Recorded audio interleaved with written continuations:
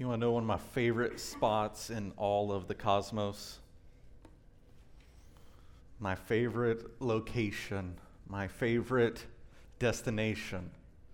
I've been to some cool places throughout my life, but Rick Drigger's house is one of my favorite places in the world.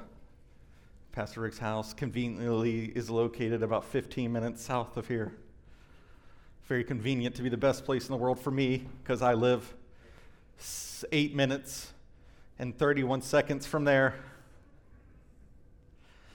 Why? Well, a little bit exaggeration, a little bit hyperbole, but it is a fantastical place because when I go there, I get close to the lake. And you know those drives where vegetation, things just start looking different, start smelling different. Like, I like this place. And there's a little bit of hills, and there's a lot of trees, and there's the lake right there, and there's always wind, and you get out enough that you can hear coyotes on a wonderful night. There's campfires, there's talks, and it's always underneath a tree, outside. And so there's something particular about that location because I've been there many times, enjoyed many times. Many of our elder meetings are at Pastor Rick's house, under a tree, around a fire, even in May. But the location is the beauty. The times where we're so far out from the city, you are seeing the stars. You are taking in the moon. And you can kind of taste that the lake is so close. Now, you know I hate camping, but I love being outdoors. Why? Is because of this psalm, is because of not this psalm telling me that I should, but this psalm resonates with what I do, with what I see, how I respond. It takes in our observation, our viewing of the world, and takes all of that amazement, all of that awe, the excitement, that kind of Grand Canyon edge stuff, takes all that excitement, glory, and rolls it to the one who spoke it into existence. So that's why I love being outside. That's why I love being particularly at Pastor Rick's house. But we're in Psalm 8. I want you to see this. This observing, this looking, this seeing of creation. Psalm 8, verse 1. Lord, our Lord, how magnificent is your name throughout the earth. You have covered the heavens with your majesty. From the mouths of infants and nursing babies, you have established a stronghold on account of your adversaries, in order to silence the enemy and the avenger. Praise the Lord. This is a psalm of praise. And if you've read through the Psalter, you see that there's something that's changed where it's gone from a lot of individual things to now we. But they typically start with a call to praise the Lord, saying hallelujah, praise the Lord. If you don't know what hallelujah means, it means praise the Lord. That's why we yell it. So we are praising the Lord. Or you're telling someone to praise the Lord. But instead of starting with a call to praise, it just starts praising, right?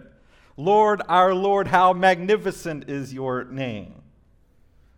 It's reverential, talks about his majesty, but it's also intimately intimate.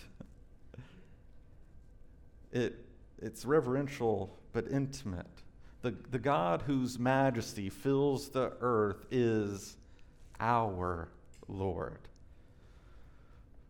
That's the personal covenantal name of God. That's Yahweh.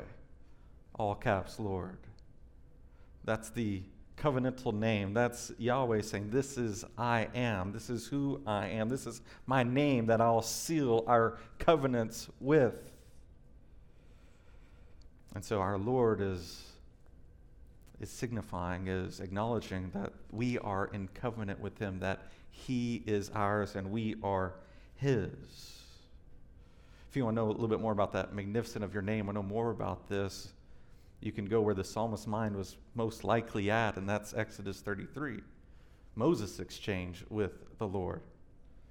Moses said, In Exodus 33:18, please, Lord, let me see your glory. And God said, I will cause all my goodness to pass in front of you, and I will proclaim the name, the Lord, before you. So then he does. What does he say? After he carefully, intentionally provides a safety for Moses, because if he sees all of God's goodness, what's going to happen? Indiana Jones stuff, right? The Temple of Doom, no, the Ark of the Covenant melting. Just trying to refresh your memory.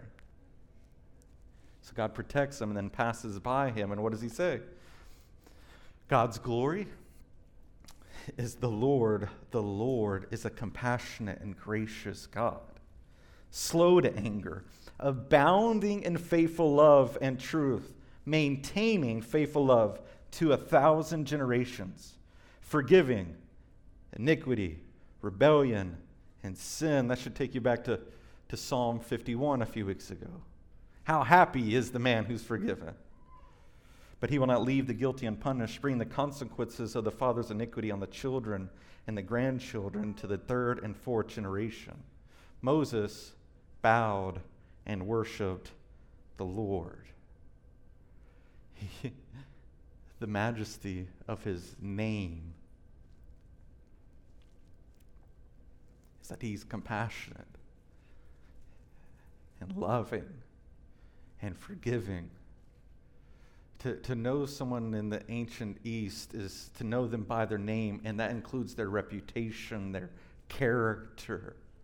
That's what the psalmist is saying when talking about your name. Your reputation, your fame, your character will be seen. And what is it? When God displays it, when God reveals his heart, when he reveals his character, he says, I'm the Lord, Yahweh. A God, Elohim. That means I am intimately personal in your life, personally involved in your life, but I'm also Elohim. I'm God. I'm over the cosmos. I'm both and. And he's just, graciously just. He forgives, but he also has wired this world where there's consequences. Moses bows and worships the Lord. In response, the Lord revealing his name, revealing his character to Moses, his glory to Moses. Now, sometimes when we speak about the glory of God, I don't think we know what we're talking about. We're just saying that phrase, and it's like, I don't know what that really means. Like, his aura, right? Is that what we mean? The aura of God? No, the glory of God is a noun. It means his majesty, his splendor, his display of divine goodness. Now, glorify, that word's a verb. So to glorify God means to, it's the appropriate response to his goodness displayed. So the glory of God is his goodness displayed, and glorifying God is celebrating his goodness displayed. That's what it means to glorify God, to celebrate his goodness displayed, which means God is glorious regardless of whether we acknowledge it or not, whether anyone understands who he is or not. He's glorious, but we glorify God by seeing his goodness, seeing his majesty, seeing his splendor, and celebrating him in response, like Moses, bowing, worshiping, like the psalmist, worshiping.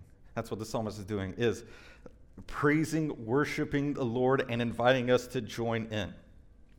But then we get to verse 2, a little bit difficult to understand, to interpret, but the point is that God uses the weak in this world to silence his enemies. Babies. Silencing God's enemies. He's that powerful. The terrible shrieks of the enemies are silenced by the praise of children. The account of Jesus in the temple helps us come to that. Because at first you're like, mouse and babes, how do they silence? Are babies just walking around putting their finger on the lips of God's enemies. Just shh. Shush, shush, shush, shush, shush, shush. Babies are shushing people out here? So that's what's happening? No. The account of Jesus in the temple shows us what's happening. Matthew 21. The blind and lame, this is right after he cleanses the temple, and then the blind and lame came to him in the temple, and he healed them. So when the chief priests saw this, saw the wonders that he did, and the children shouting in the temple, Hosanna to the Son of David, they were indignant and said to him, do you hear what these children are saying? Do you hear what they're saying about you? Do you hear what they're confessing to all these people? They're saying you're the Son of David. They're at least implying you're the Messiah. Most likely getting into the place where you're the one that's promised. Do you get it, Jesus? That's what they're saying. Yes, have you never read? You have prepared praise from the mouths of infants and nursing babies. That's Jesus quoting Psalm 8. So no matter how the enemies of God assert themselves, they can't outdo the evidence of God's glory on earth and heaven. The praise of children is concrete evidence of God's fortress on earth. It's a stronghold. The love and trust of children are a devastating answer to the accuser and all of his slanders and skepticism. The praise of children. Doesn't that make sense of when Jesus says that you should have that not childish but childlike faith? That just genuine love and trust that you're my dad and you have me. And when I need something, I talk to you and I go with you and you're mine and I'm yours. God's glory is on display from the heavens, from the skies, to the mouths of babbling babies.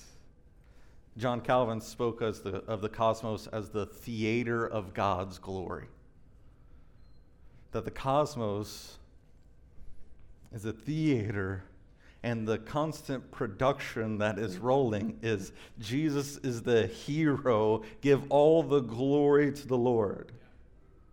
Every song, every down scene, every epic comeback, all points to the glory of God, the goodness of God on display. Look at verse 3. When I observe your heavens, the work of your fingers, the moon and the stars which you set in place, what is a human being that you remember him? A son of man that you look after him?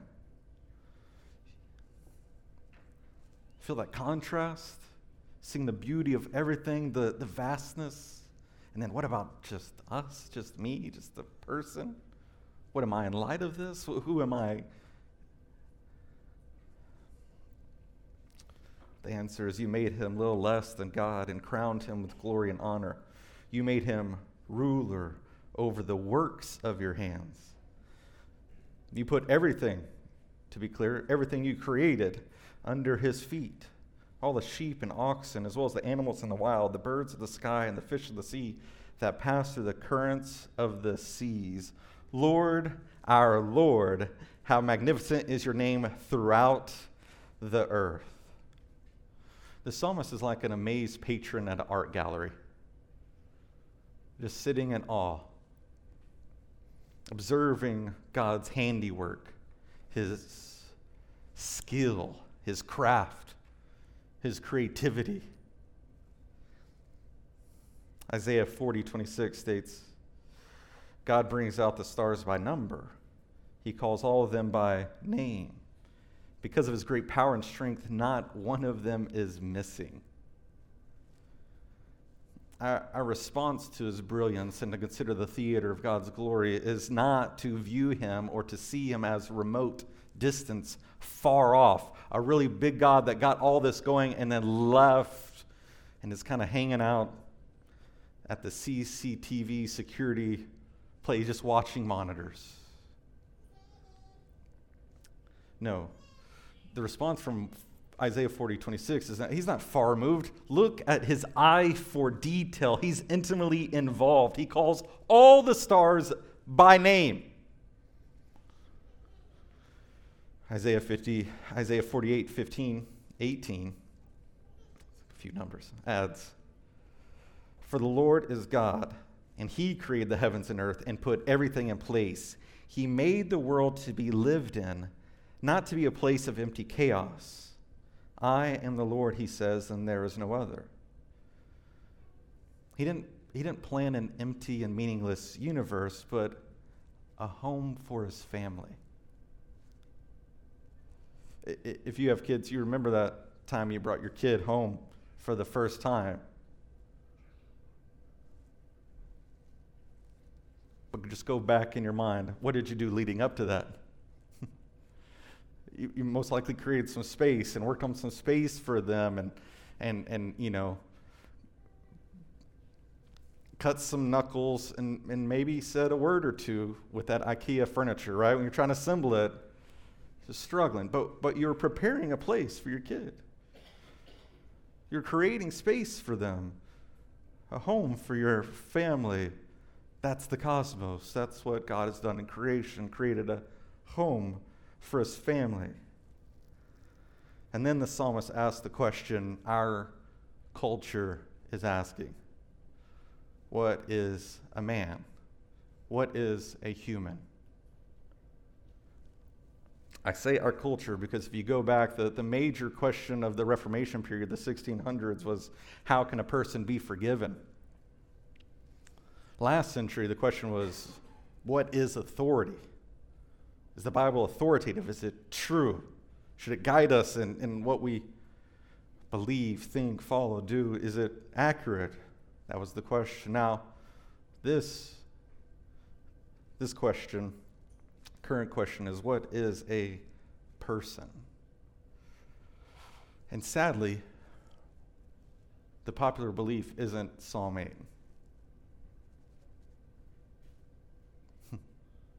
That you made humans a little lower than you, crowned with honor and glory. The popular belief is that humans are a clump of cells, and there's nothing beyond this world, where we live in an immanent frame, where humans don't have intrinsic dignity, because they aren't created in the image of God.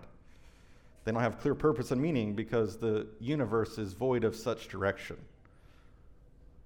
It may give random notes here and there. They don't have a clear sense of identity. They lack a unified code of personhood and morality. They're haunted by doubt, feeling hollow and longing for transcendence. One author calls this the disenchantment of humanity. We've made this fairy tale world into a science textbook. To remove God is to remove the magic, if I can say that. To remove God is also to remove the beauty of personhood. So in response to observing the stars, moon, all of creation, man seems small, but small to God does not mean insignificant. What is a person?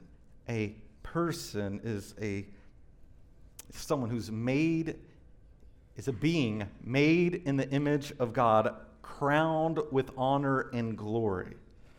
A human is a royal vice regent of the Lord, our Lord. To wisely cultivate and rule, to cultivate order. You're a royal. I know that's weird in a, rebellious country that didn't want to be under royals, and we don't get it, right? But you're a royal with meaningful responsibility. So things drastically change how you answer, what is a person? Your view of yourself, your view of others changes. There are implications for every hot button issue of our day from this. Implications for racial reconciliation, abortion, orphan care, prison reform, marriage, left versus right, transgenderism.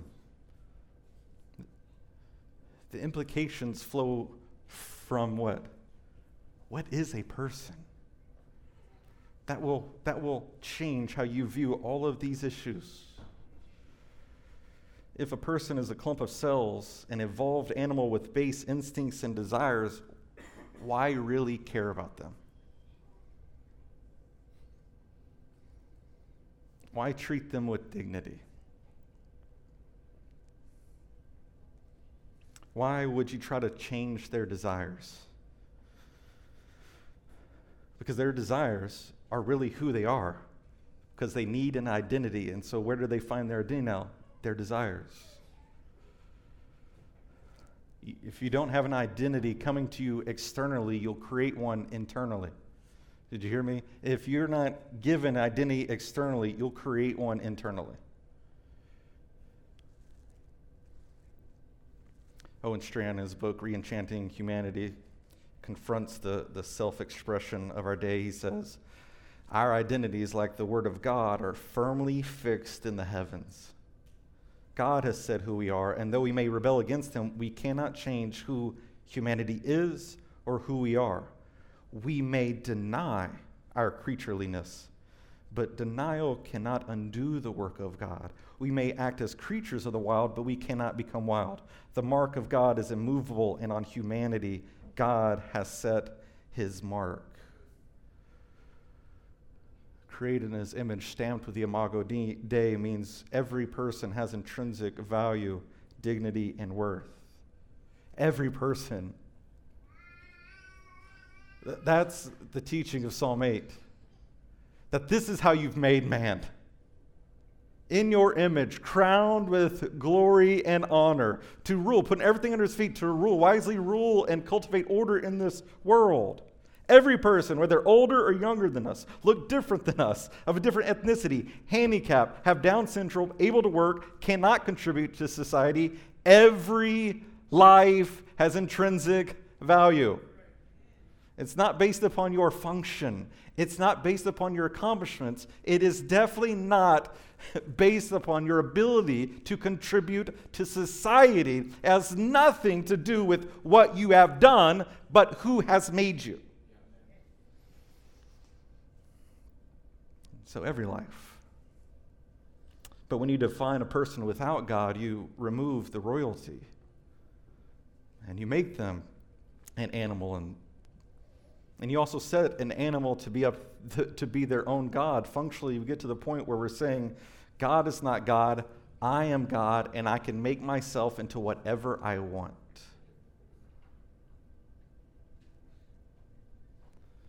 I hope you hear, if you've been a Christian for a while, I hope you hear the arrogance in that for yourself. The arrogance that says, I can recreate myself into whatever I want. It goes straight into the face of the one God-man who died in your place to recreate you.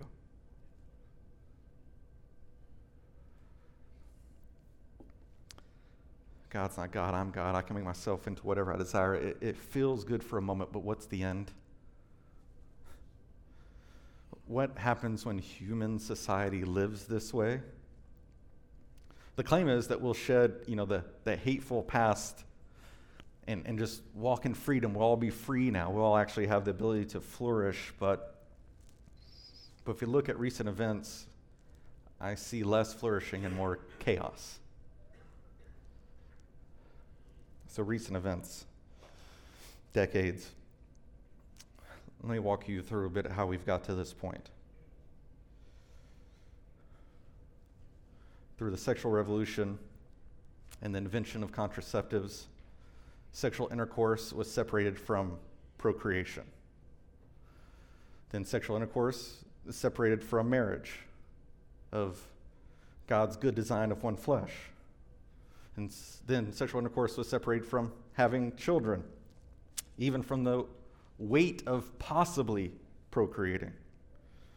Through the invention of no-fault divorce, marriage was separated from a lifelong covenant.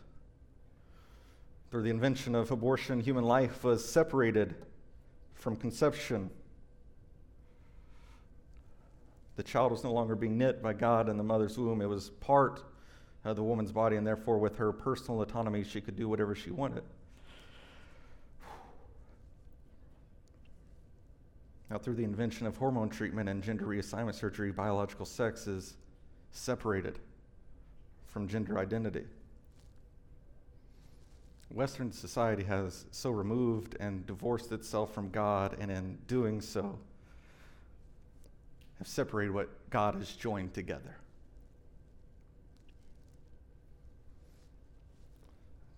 Western society has dismantled the design and purpose of God's created order, turning it upside down. We're living Romans 1 in reality, in real life.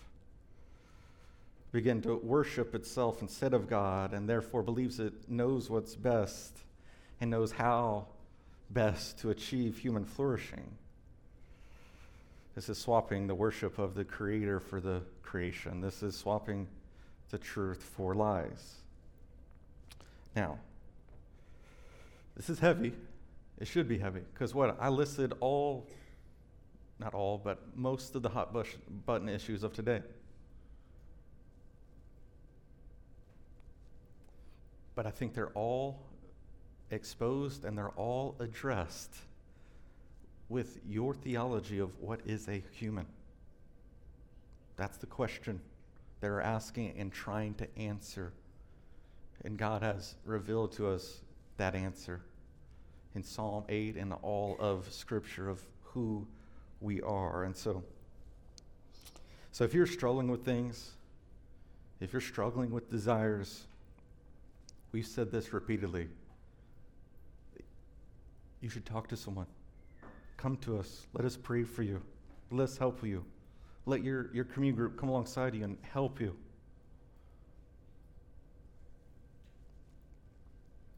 That this is the place that we honestly acknowledge and live that we all need Jesus. That our desires may look very different in function from each other. But even if that's the case, that doesn't mean that yours is worse than mine. Yours is unredeemable. Yours is unforgivable. It's not true. In the face of whatever sin, whatever failure, God's grace superabounds. And so I don't want to come off speaking as like, hey, us versus them. What I'm saying is this is our reality. And you got to understand what you believe about humans. And then also to try to help us think through, how do I navigate this world? Because I'm in a very different world than I was 50 years ago, 10 years ago, 4 years ago. Right? So how do you navigate? How do you even understand some of the commercials that are happening? How do you even make sense? How do you engage with people? How do you talk? Now, for continuing the decades of how we got to this point, transgenderism quickly followed on the heels of gay marriage. Linda Hirschman, she explains how America quickly began to celebrate gay marriage.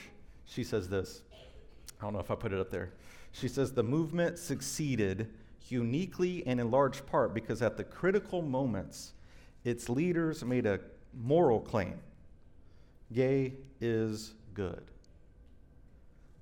The transgender movement followed suit and made the same moral claim. By convincing society that this is a moral issue, now people who oppose it are immoral. And if maybe you're a little bit like me, I just don't like that immediately, right? Like, hey, that's immoral. I'm like, is it? Am I doing something wrong? Did I do something wrong? But because that's been the claim, now that's the lie. And I get it. We have different starting points, so we have different conclusions on morality. The Bible starts with, the Lord is good. Western society starts with, people are good, and people get to define what good is. So we're going to have different conclusions if we have that varying of starting points. But the current moral claim, transgender is good, is so intense that it is permissible to surgically alter a child's body to match his sense of self. And then that position states it's bigoted to try and change the boy's sense of self to match his body. But it's good to surgically alter his body to match his desires, his sense of self. From a biblical worldview, I feel grieved because these are the effects of the fall. This is the brokenness.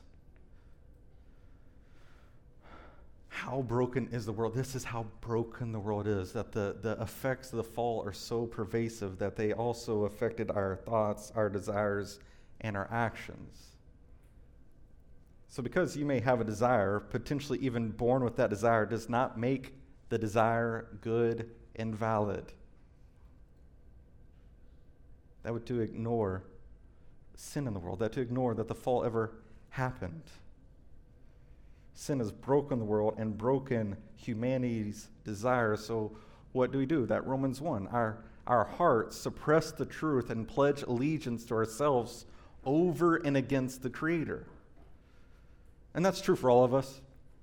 As I was saying, we have sinful desires. I have sinful desires. Just because you do have a desire does not make it good. We are royals, not ruined by the fall, in need of someone to rescue us, wash us, and restore our dignity. So what does the New Testament say about Psalm 8? Hebrews 2 says this, For he is not subjected to angels the world to come that we are talking about, but someone somewhere has testified. What is man that you remember him? Or the son of man that you care for him? You made him lower than the angels for a short time.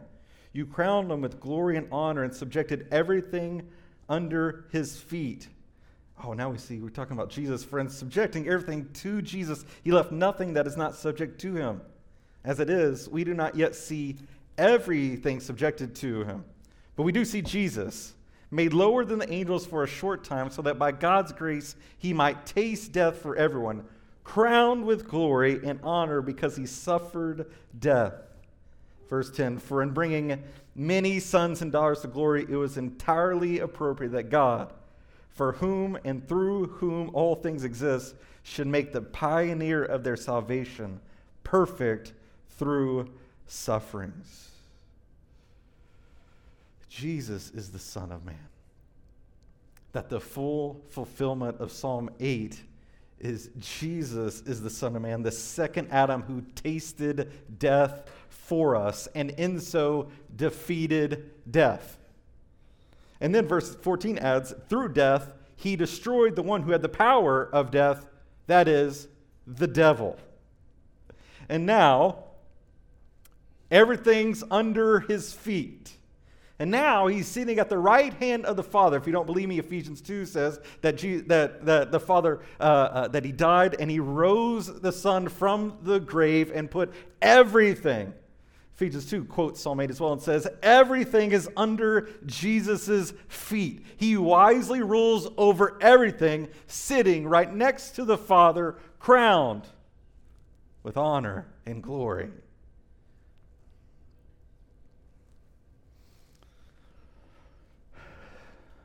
So then you get back to real issues.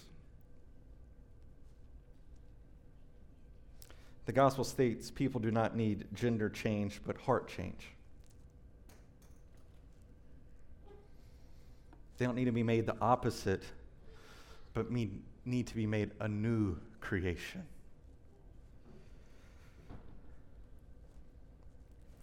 Transgenderism contradicts the the message of the gospel.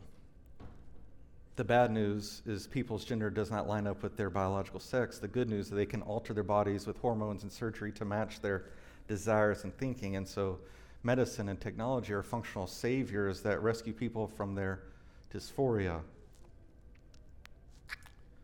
But that's not the good news. So the gospel of Jesus says that the bad news is that we all, whatever your desire, whatever your temptation,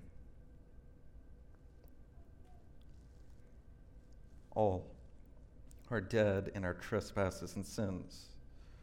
That we all are depraved in an active rebellion against God.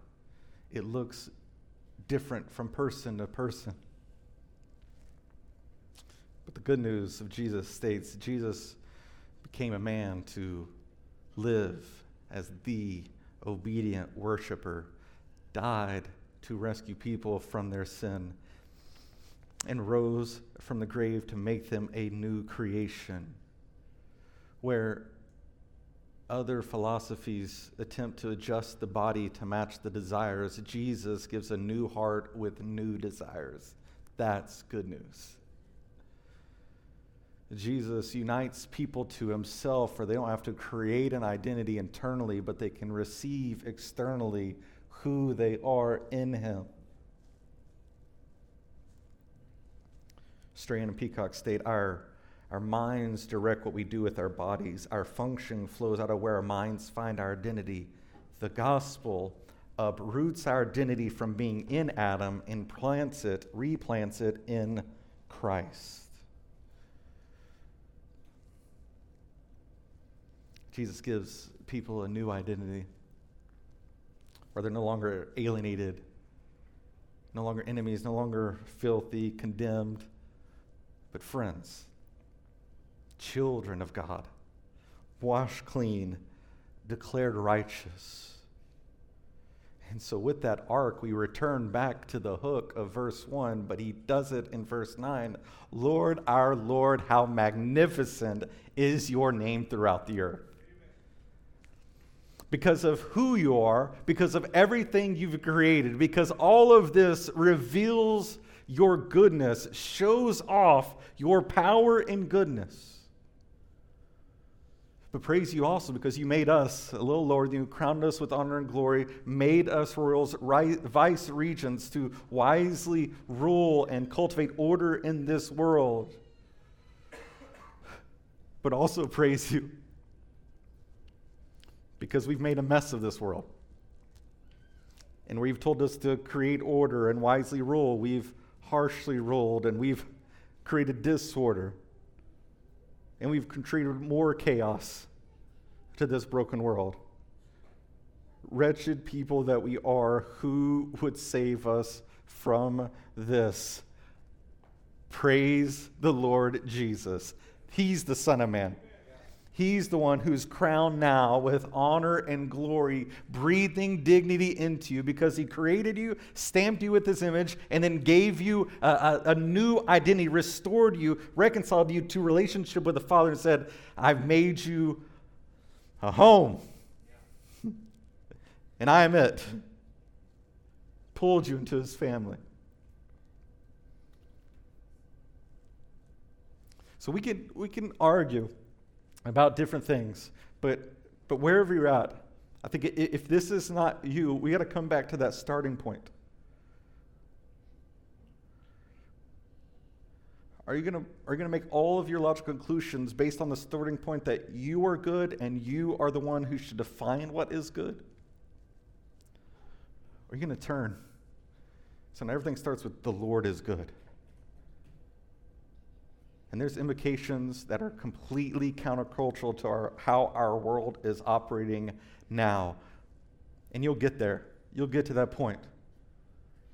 But don't get stuck arguing over the implications and not come to the heart of the matter. Who are you going to crown with glory and honor? Meaning, who are you going to bow down and worship? Who are you going to submit to? Who you're going to say, that person defines good. That person is good. That's the person that I will hold everything against as the standard of good. When I think about the standard of the good,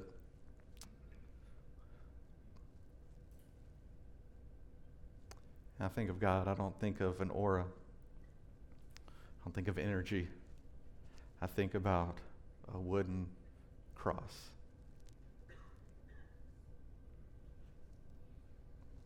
Where he is the Lord, a God gracious and merciful, forgiving iniquity, abounding in steadfast love. The place where justice and love meet at the cross, that's goodness. That's how I can know and proclaim these difficult things. Why? Because the Lord is good. Let's respond. Father, I ask that you work in us. Really, based on that verb, Lord, that we'd glorify you, that we would see and celebrate your goodness. From your creation, to being in this place with your people, to considering redemption in the face of Jesus, Lord, I ask that we would glorify you, that we would bow down and worship you. And then, Lord, we'd receive and believe who you've made us. That if we're warring against that, trying to create an identity in ourselves, Lord, that we would stop fighting, stop wrestling with you, stop trying to create a righteousness on our own.